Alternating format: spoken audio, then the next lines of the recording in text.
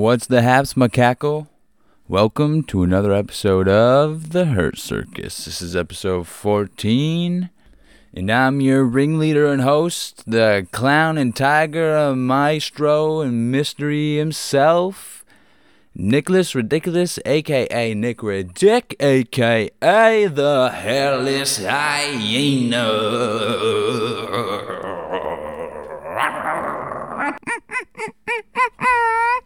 And let's just say shit's going off the rails, you know? It's crazy out there right now in the world.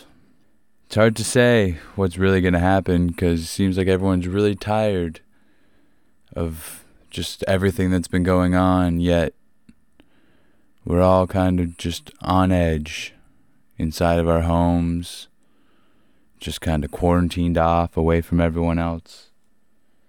Everyone's just got their faces glued to their phones and the internet. We're all just living virtually now for real. Not even to mention the whole, this toilet paper shit that's going on. Luckily, we have a little wool report to give you the lowdown on what's happening in these mean streets of ours. Ha ha! Roll that shit.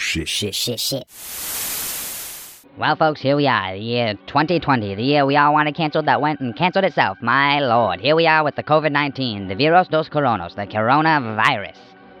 It is sending the world into mayhem. People are panicking all around the world. A person is smart, but people, oh boy, how stupid they can be.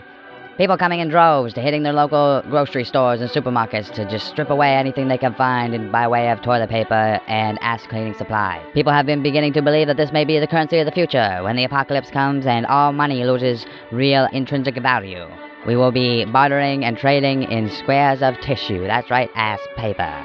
All around the world, people have spun out into panic. Governments have overextended their control over their populations, shutting down borders, grounding flights like school children.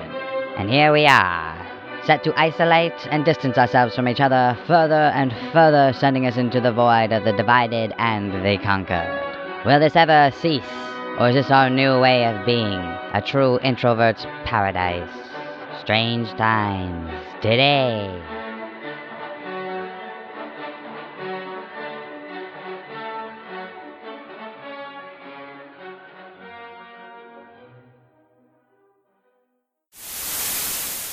And there it is, folks. It's wild. It's fucking wild out there. I don't even mad food, but what are you gonna clean yourself with when you're done, you know? It's just like this whole corona craze is like, it's just really shown how shakeable our society is and the world we've built for ourselves. How just frail it all is. It's just like a house of fucking cards up in here. A fucking house of dollar bills, if you really want to get more technical about it. It's like the machine of capitalism is just like, it's trying to chug on, but it's slowly losing fuel, which is us. And the hive mind is just kind of feeding off itself and going off the rails. It's that funny, one bad apple spoils the bunch, or just the whole, fucking, a person is smart, but fuck, people are dumb as shit, it's just like so funny to actually see it happening in real time, just all around us right now. It just gives you the mentality that you gotta fucking avoid the herd and protect the pack, just kind of make sure you're all good, but then that's what's creating kind of the almost borderline hysteria. It's just the tribe has been fragmented and we're all kind of You know, trying to get on the fucking lifeboats before the next guy. The ripples of it are just so real. Like, schools have been, like, March break has been extended 2 to 3 weeks or some shit. And, like, everything's canceled. All sports, all fucking just events. Anything that pertains to large groups of people is just kind of dissolving all around us. And I guess it's for good reason, you know.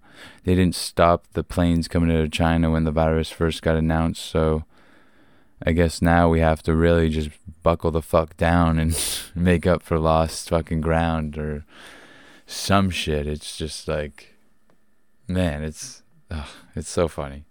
When you look back on it like that, it's like, if only we had started grinding things to a halt sooner, might have been able to nip it in the bud, but now it's just everywhere. Like, fuck, our prime minister's wife got it.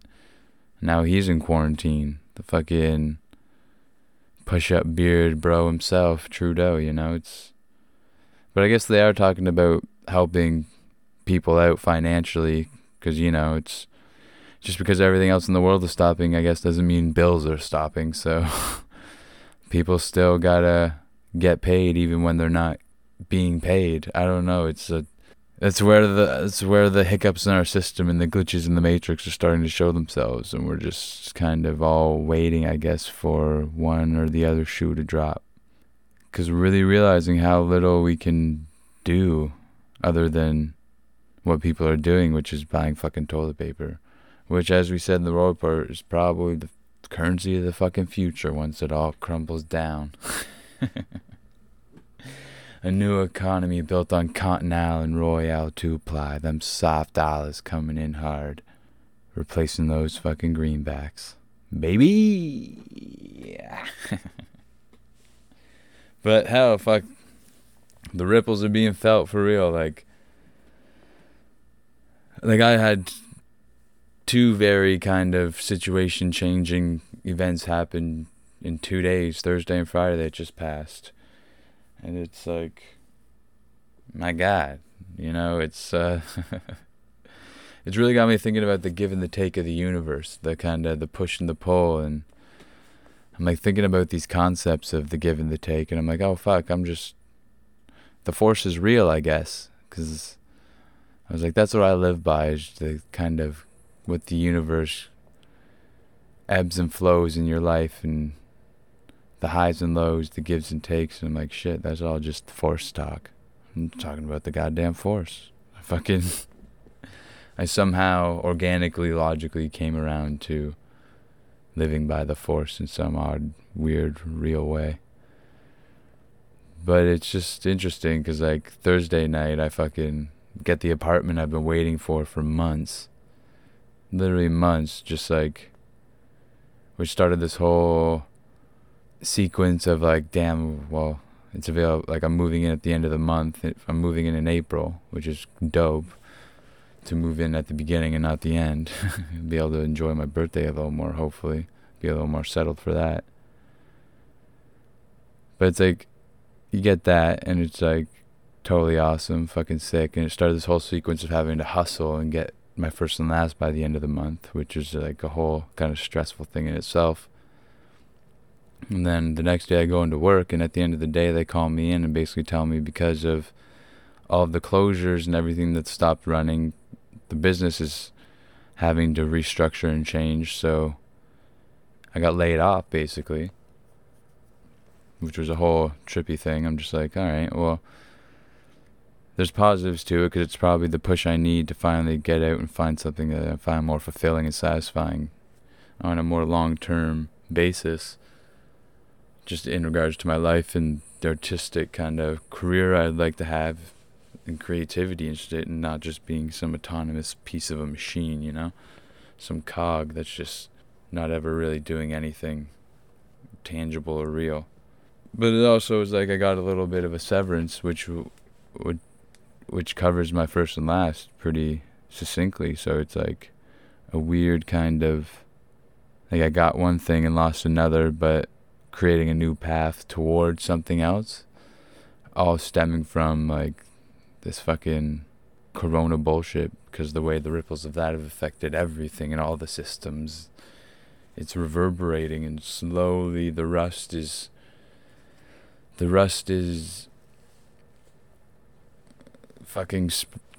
spreading throughout the infrastructure of our society, and it's all kind of slowly slowing down to a pace. It's almost becoming a crawl. And it's just like, are we gonna pick back up and swing back the other way, or how deep are we gonna plunge into this zombie apocalypse seeming slow roll into fucking The Walking Dead? Because, you know, the world doesn't end with a bang, it ends with a whimper, baby. It ends with a fucking whimper. And as I've just outlined, you know, true change is fucking just swift and quick and unforeseen in most cases. You know, it's just like whoosh, comes in and just almost sideswipes you in a way.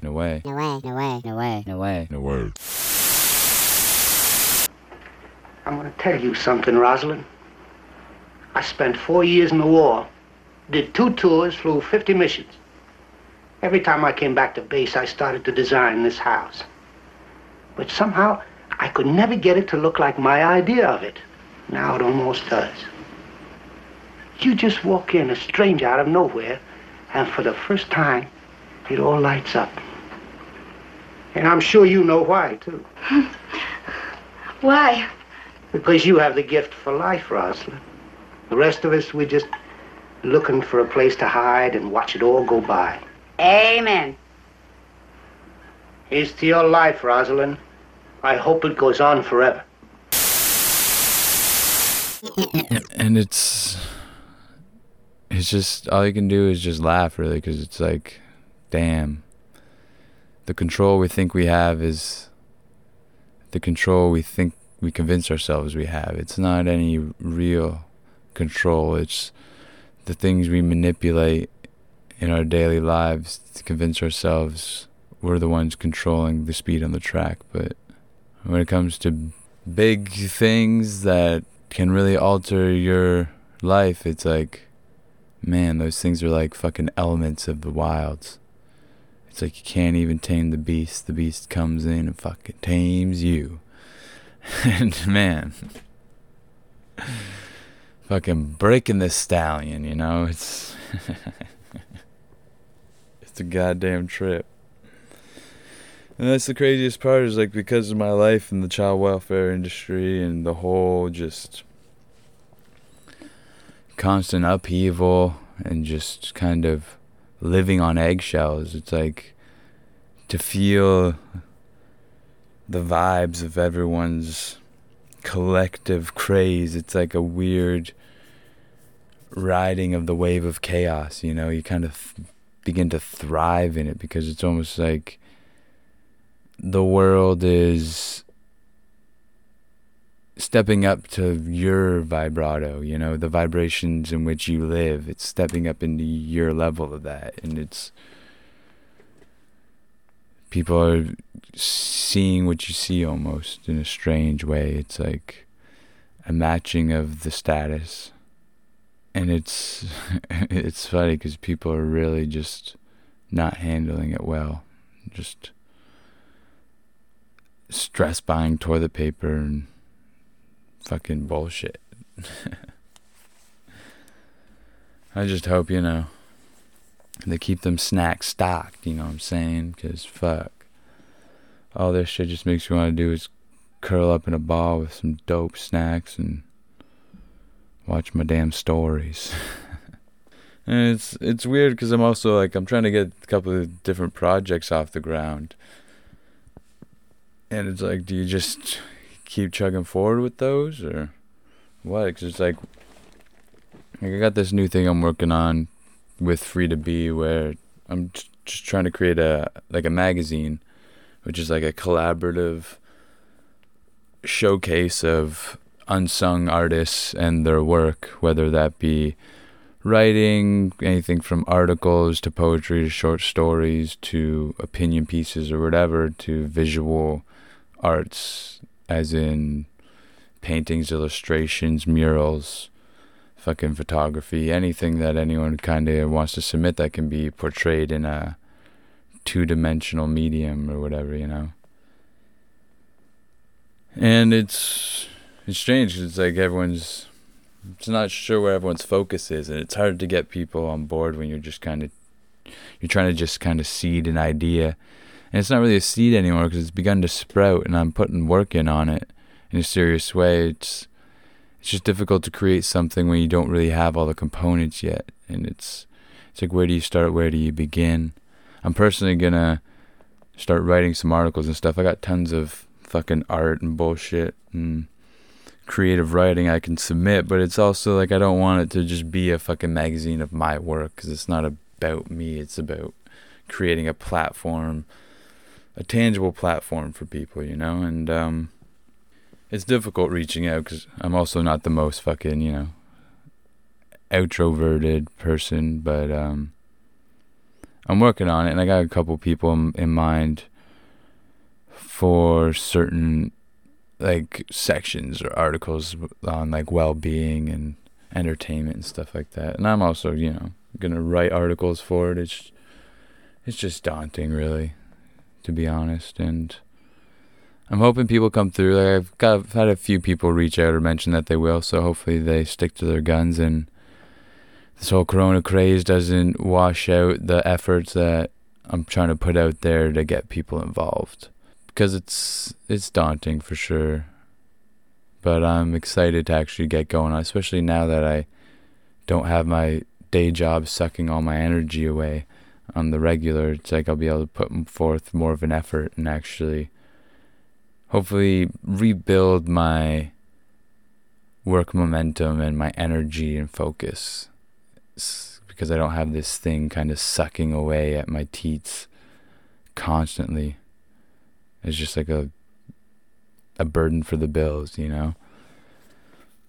And just put more energy into my creative endeavors. Because I'm also with one of my coworkers, this guy Ryan, who runs Benchmark Athletics, which is like a printing shop. We're going to do a line of graphic t-shirts.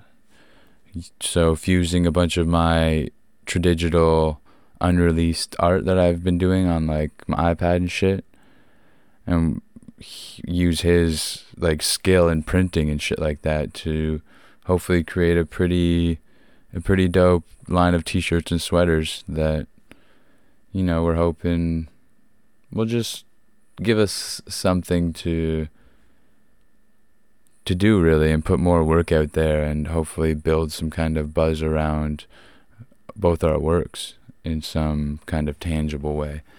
And it's just cool because I've always wanted, like, I fucking love graphic t-shirts more than anything. Like, you throw me an extra large fucking vintage printed up tee, man, I'm the happiest little pig in the pen, you know what I mean, baby?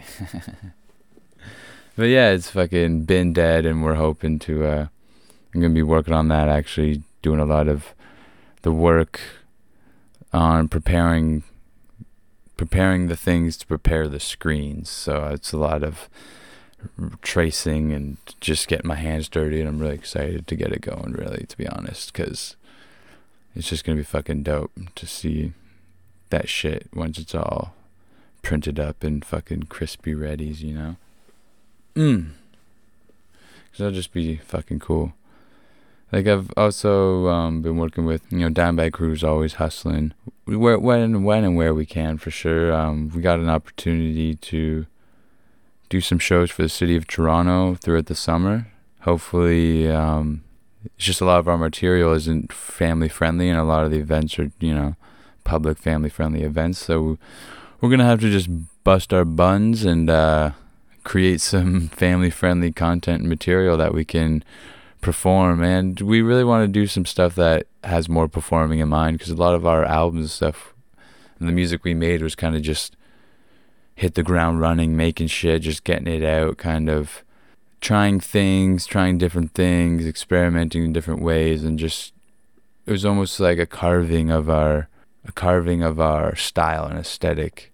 And I think now that we have this, and like we did our one little performance, which was pretty dope, the 5-song set. I probably didn't talk about that yet, but we did that in Peterborough at the end of February at the Twisted Wheel on the 28th. And yeah, Peterborough, and it was a really cool experience. You know, I'll be honest, all I wanted to do was be prepared, and we prepared and practiced a lot, which was dope. It was just, you know, there was some technical, like we didn't do a sound check or anything, so the technical levels weren't the best. I heard from some of the people in the audience, and I could have been a little bit more tight with it, I'll be honest, because I think the intensity of it and the anxiety and stress of it, I kind of blacked out and went on autopilot a bit, because it's hard to remember looking back, but because I think I was just so in the moment, you know, I wasn't thinking or anything, I was just doing. And I just hope it made for a pretty cool first performance for us, you know. It wasn't anything too big, but it was still just, to get it, the first one done, felt like something, especially after not really doing it at all yet for Dimebag Crew itself.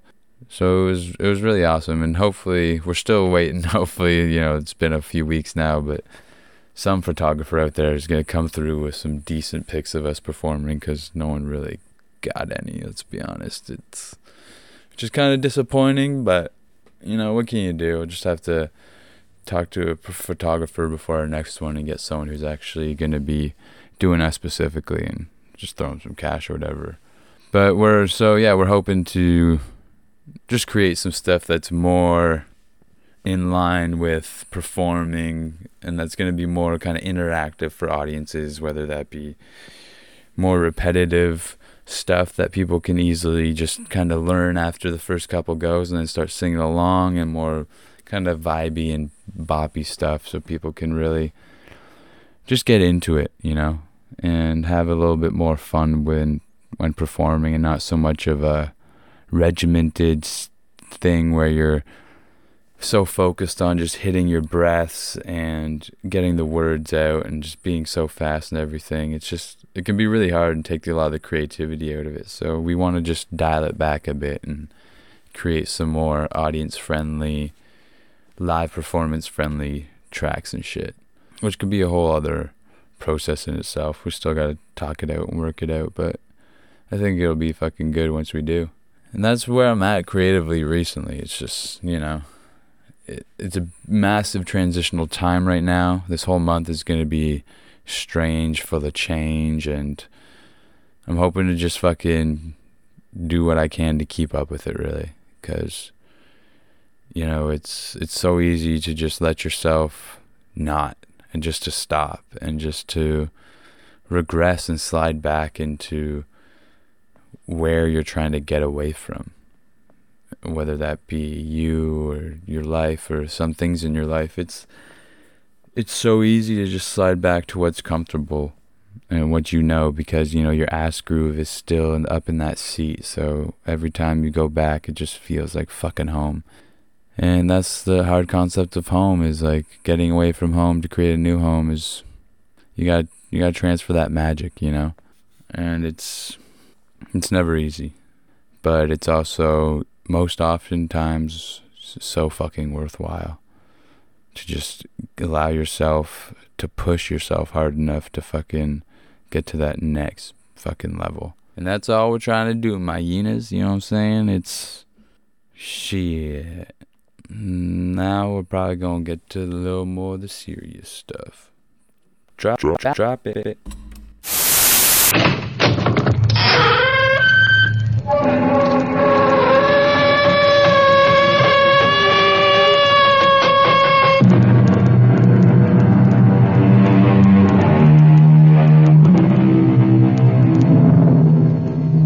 Come in. Welcome.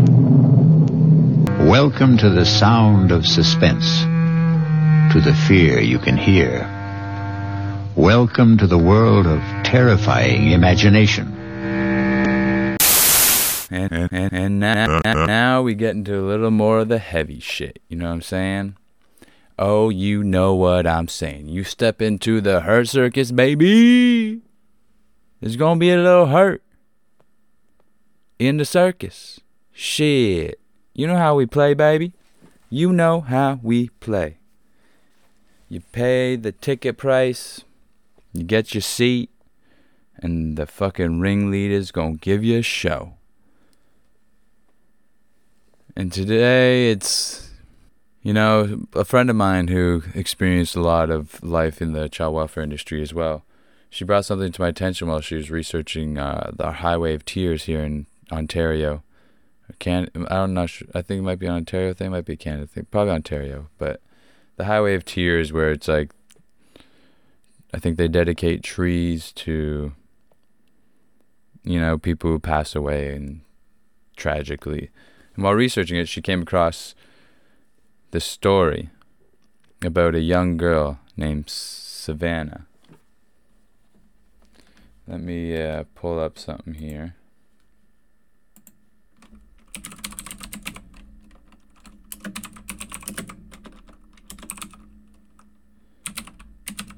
Pull up something here so I just get everything right. Yeah. So she came across this story of this young girl named Savannah Brianna Marie Hall, and she, she's from British Columbia, and she was living in the foster care system. And at 3 years old, her mother was Aboriginal and native of Canada. So, more of a target on her back in regards to systems like social services and the child welfare industry, and, just under the hard foot of the government in regards to, penalties for way of life. And, she had her young daughter taken away from her. And it was tragic because it's... She was born in 1997, and she passed away in 2001 at the age of 3 years old after negligence and horrible treatment from her foster parents.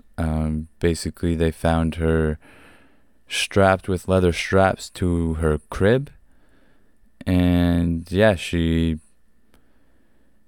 they basically were using foster children as a source of income mainly, and I guess just fucking neglected this poor little girl until life decided to neglect her also, and she just passed away horribly, like just so horribly. And it's just sad because it's like you deem these parents just unfit to be parents, I guess, to the point where you take their children away under promise that they're going somewhere much better. And then in all actuality, you say that, but it's not even a guarantee. You a lot of the time put them somewhere that's almost all the time it's worse in regards to it's a fucking simulation of everything that they'll never have. And it's nothing real or tangible, but it's also you're putting them somewhere where in some cases it's so much worse that in the worst case like this, they're fucking just murdered by neglect and just so unloved. And it's heartbreaking because it's such a worst case scenario, and the worst part is it happens. And the even worse part is they were never convicted of anything really. It was more of this fucking non-transparent, non-accountable fucking behavior by these systems empowered by our government to just hold sway over the lives of so many underserved and less fortunate people,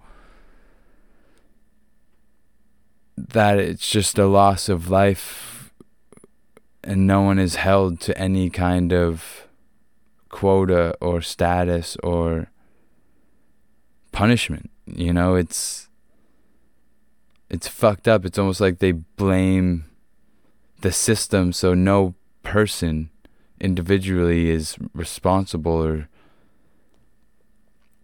it honestly it's infuriating, really, because it's like, how the fuck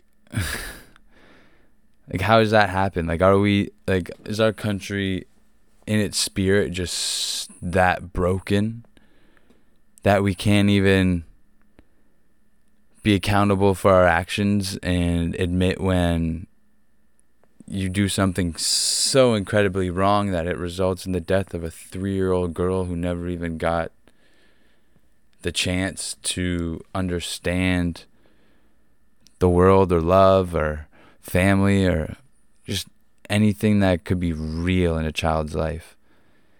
And instead she's given straps and restraint and neglect and the opposite of love and the opposite of life.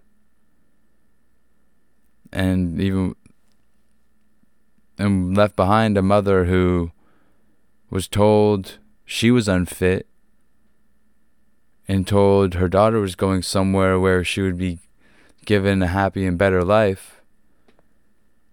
And to just feel so tricked, and like, I can't even, like, how that must feel, the strength it must have taken to go through something like that, and the strength it must continuously take to somehow find peace within yourself to come to terms with something like that, and to not, because something like that kind of shit can break so many people and just drive them so far into themselves and the ground that the world might never ever see them again, because of how it just came in and fucked their life and never apologized or offered some semblance of a peace or a making of the peace, in regards to the way they just came in like a tornado, tore up your entire fucking house, and then just fucking pieced out off the other end of your yard. You know, it's like,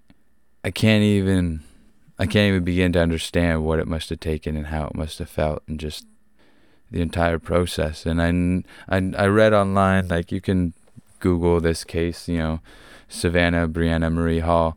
You can look it up, and it talks about her mother and what she does now. And I think she's more of an advocate and just trying to not let it sour her, which is just so beautiful. You know, you go through something that's so fucking shattering, and then just to still find the way to refract the darkness to the light and find the strength to just do something better, and just to hope it doesn't happen to someone else. Because I can't imagine what that must be like, and the pain.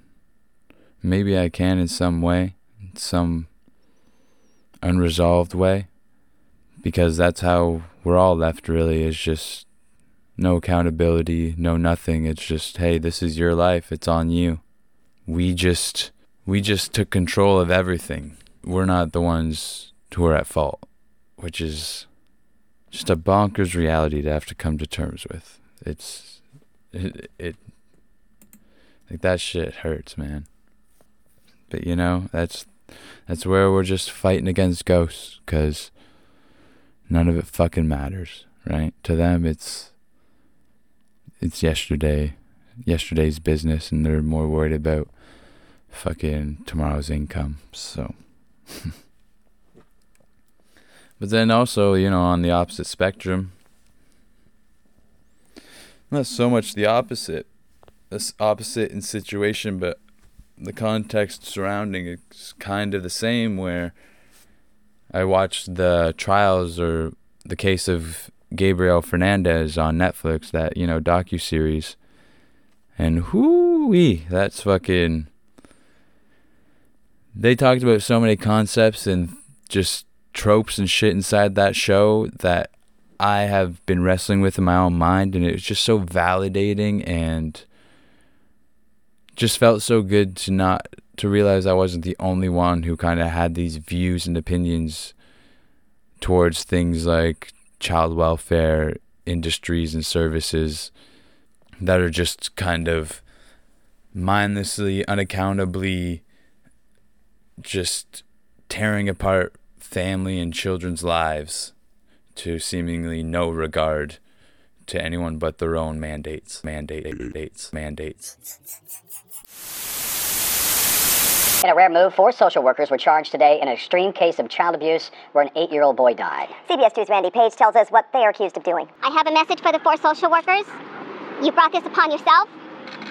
Your conviction will be our greatest victory. The cousin of Gabriel Fernandez is reacting to the district attorney's decision to charge 4 social workers with child abuse and falsifying public records in connection with the 8-year-old's torture and death in 2012. Stephanie Rodriguez, Patricia Clement, Kevin Baum, and Gregory Merritt were in court today for their arraignment on the felony charges. Prosecutors say Gabriel's mother, Pearl Fernandez, and her boyfriend, Asaro Aguirre, tortured and murdered the little boy in one of the most gruesome child abuse cases in LA County history. They are awaiting trial for the boy's murder and could face the death penalty. But District Attorney Jackie Lacey says the 4 social workers should also be held criminally responsible for allowing the boy to remain in the abusive home after multiple allegations of abuse were reported to county authorities. LA County's Director of Children and Family Services says the 4 social workers did not follow the proper protocols in Gabriel's case. What makes you think they are being followed now? What's different today than the day he died? Well, I think one thing that's different is the fact that that tragic situation has sensitized all of our staff to the consequences of actions which they take every day. Today in court, a judge lowered the bail from $150,000 to $100,000 for all 4 defendants. They'll be back in court later this month. In Koreatown, Randy Page, CBS 2 News. And I think it was around episode 4 of the docuseries. I believe it was episode 4. Well, they full on focus on the, what's it called? CPS, I think. Yeah, Child Protective Services. And, or DCP, DCS. I forget what they call it in California where this was all happening. But they do a whole episode focusing on just how badly these child welfare people fucked up in the case of Gabriel Fernandez, who was a boy who was basically, his mother, who was like, just straight up gangster, had him. She didn't want him. She had him anyways because her uncle or brother convinced her to have him, and then he lived with her gay brother or uncle, I forget which one. It was his uncle, I think. Yeah, his gay uncle and his partner. Until, I'm pretty sure the family thought that it was wrong for 2 gay guys to raise them, so then he went with the great uncle, his grandparents or some shit, and then ended up somehow living with his mom at some point with her boyfriend. And they basically, systematically tortured this kid and basically took out all of their hatred and life's anger and just really fucking, it's hard. It's hard to watch. Some people with weak stomachs who've never experienced or dealt with anything like this might not be able to handle it because you never would understand how someone could treat a child like this. But it was an 8-month-long period of them just beating and battering and torturing this child until it ended with him just dying. And it got to a point where he was in a coma and they just had to pull the plug because they fucking killed him. They killed the kid. And the whole show is just investigating the entire thing. And this was back in 2013 it all happened. And the show is just dissecting the entire thing. And episode 4, they focus in on the social workers and all of that infrastructure and systemic bullshit that kind of oppositely the way it happens in most cases. They didn't take the child away, which resulted in his death, but he was also living with people he never really was supposed to because he was supposed to be with his uncles, but then that whole, I guess, stigma of them being gay and the traditional families and yeah, it's basically because I guess there is a belief in the child welfare industry that, they know that taking a child away from his parents is life altering, and a child should stay with their family, even if, they said, even if it's not completely beneficial, it's going to be better for the kid. And that's probably, I've talked about shit like that on this podcast since day one, the whole just the primal nature of family and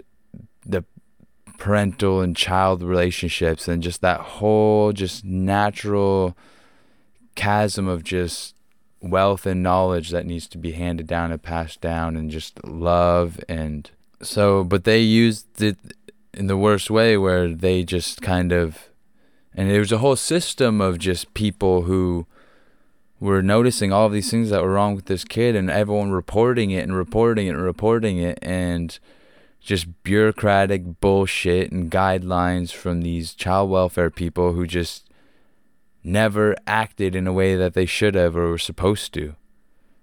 When really they could have just put him back with his uncle, who, like, his uncle and his partner were like, they loved him. It was their son, their baby. But they just fucking, they didn't, and they were dealing with someone who knew how to manipulate systems like this, his mom and shit, and instead of offering real help or anything like that, they just let it happen. I know this may sound like it goes against everything I've been saying, but it doesn't, because there's different ways to handle different situations. And obviously this situation wasn't getting better at all. It was getting progressively worse and worse. And it's like, at what point do you, actually truly intervene, or actually find some other way to make the situation work in a healthier manner? Because they just straight up ignored it. And the best part is those social workers, all the social workers involved, were held accountable. Like, they all went to court and, faced the chance of doing some major time just for the neglect that resulted in the death of this young boy who, just, because even like in that episode, they have a whole sequence of just footage of children being taken away from their parents. And it was like, whew. And they were just talking about how bad it is for kids and how traumatic it is. And man, it was like my whole body reacted to that shit. Because it was like, I went through that so many times I can't even count, to be honest. And it's like, it's like a strange, soul-shattering, and simultaneously validating feelings of just like, you're not the only one, and you weren't the only one, and you still aren't the only one, and it still, but then it hurts because it's like it happened, and it still happens, and it's happening all the time. And I still have to finish the series. Like, I haven't finished it yet because it's like, it's so intense. I have to like really focus and dial in when I'm watching it.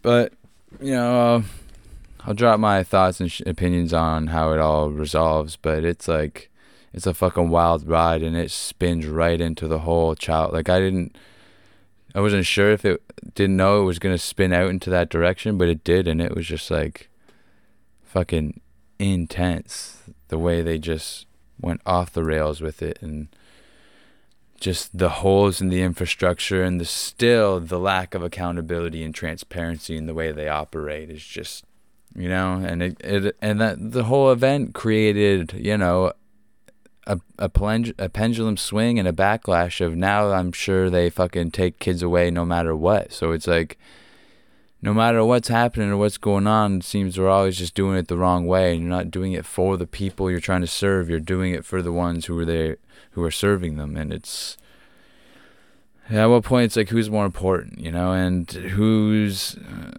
the one who's meant to sacrifice, and who are they meant to sacrifice it for? But I know it's not, none of this is easy. None of it is. But it's also like, it could be easier, and it could be better. And it's almost like, there's the two sides of everything.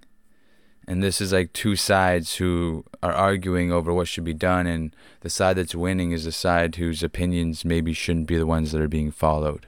Or we're just so stuck in old systems and old ways that we just can't even ever, like, we're too much in this system to step out of it to think of how we could be doing it differently or better, or creating some kind of a new system that is just built to oppose the way these ones are. Because it's just, we're creating so much bad that's almost like, and a lot of it is time release. So it's like, we're doing things and not realizing the bad that's happening with, and just continuing to do that. And then we're almost reaching the points now where those time releases are starting to click open, and all of the issues and problems are starting to ooze and pour out of every fucking orifice. Juicy, baby. She got that juicy booty with the poom poom hot.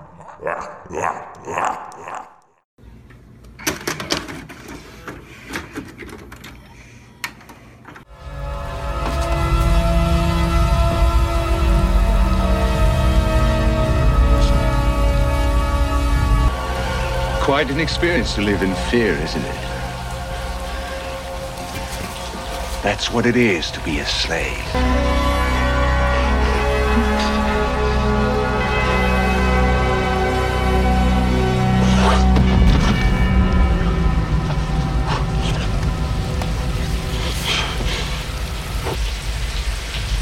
I've seen things you people wouldn't believe.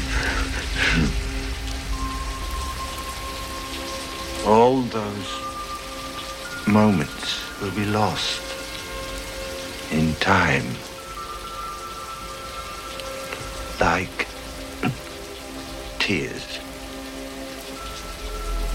in rain. Time to die.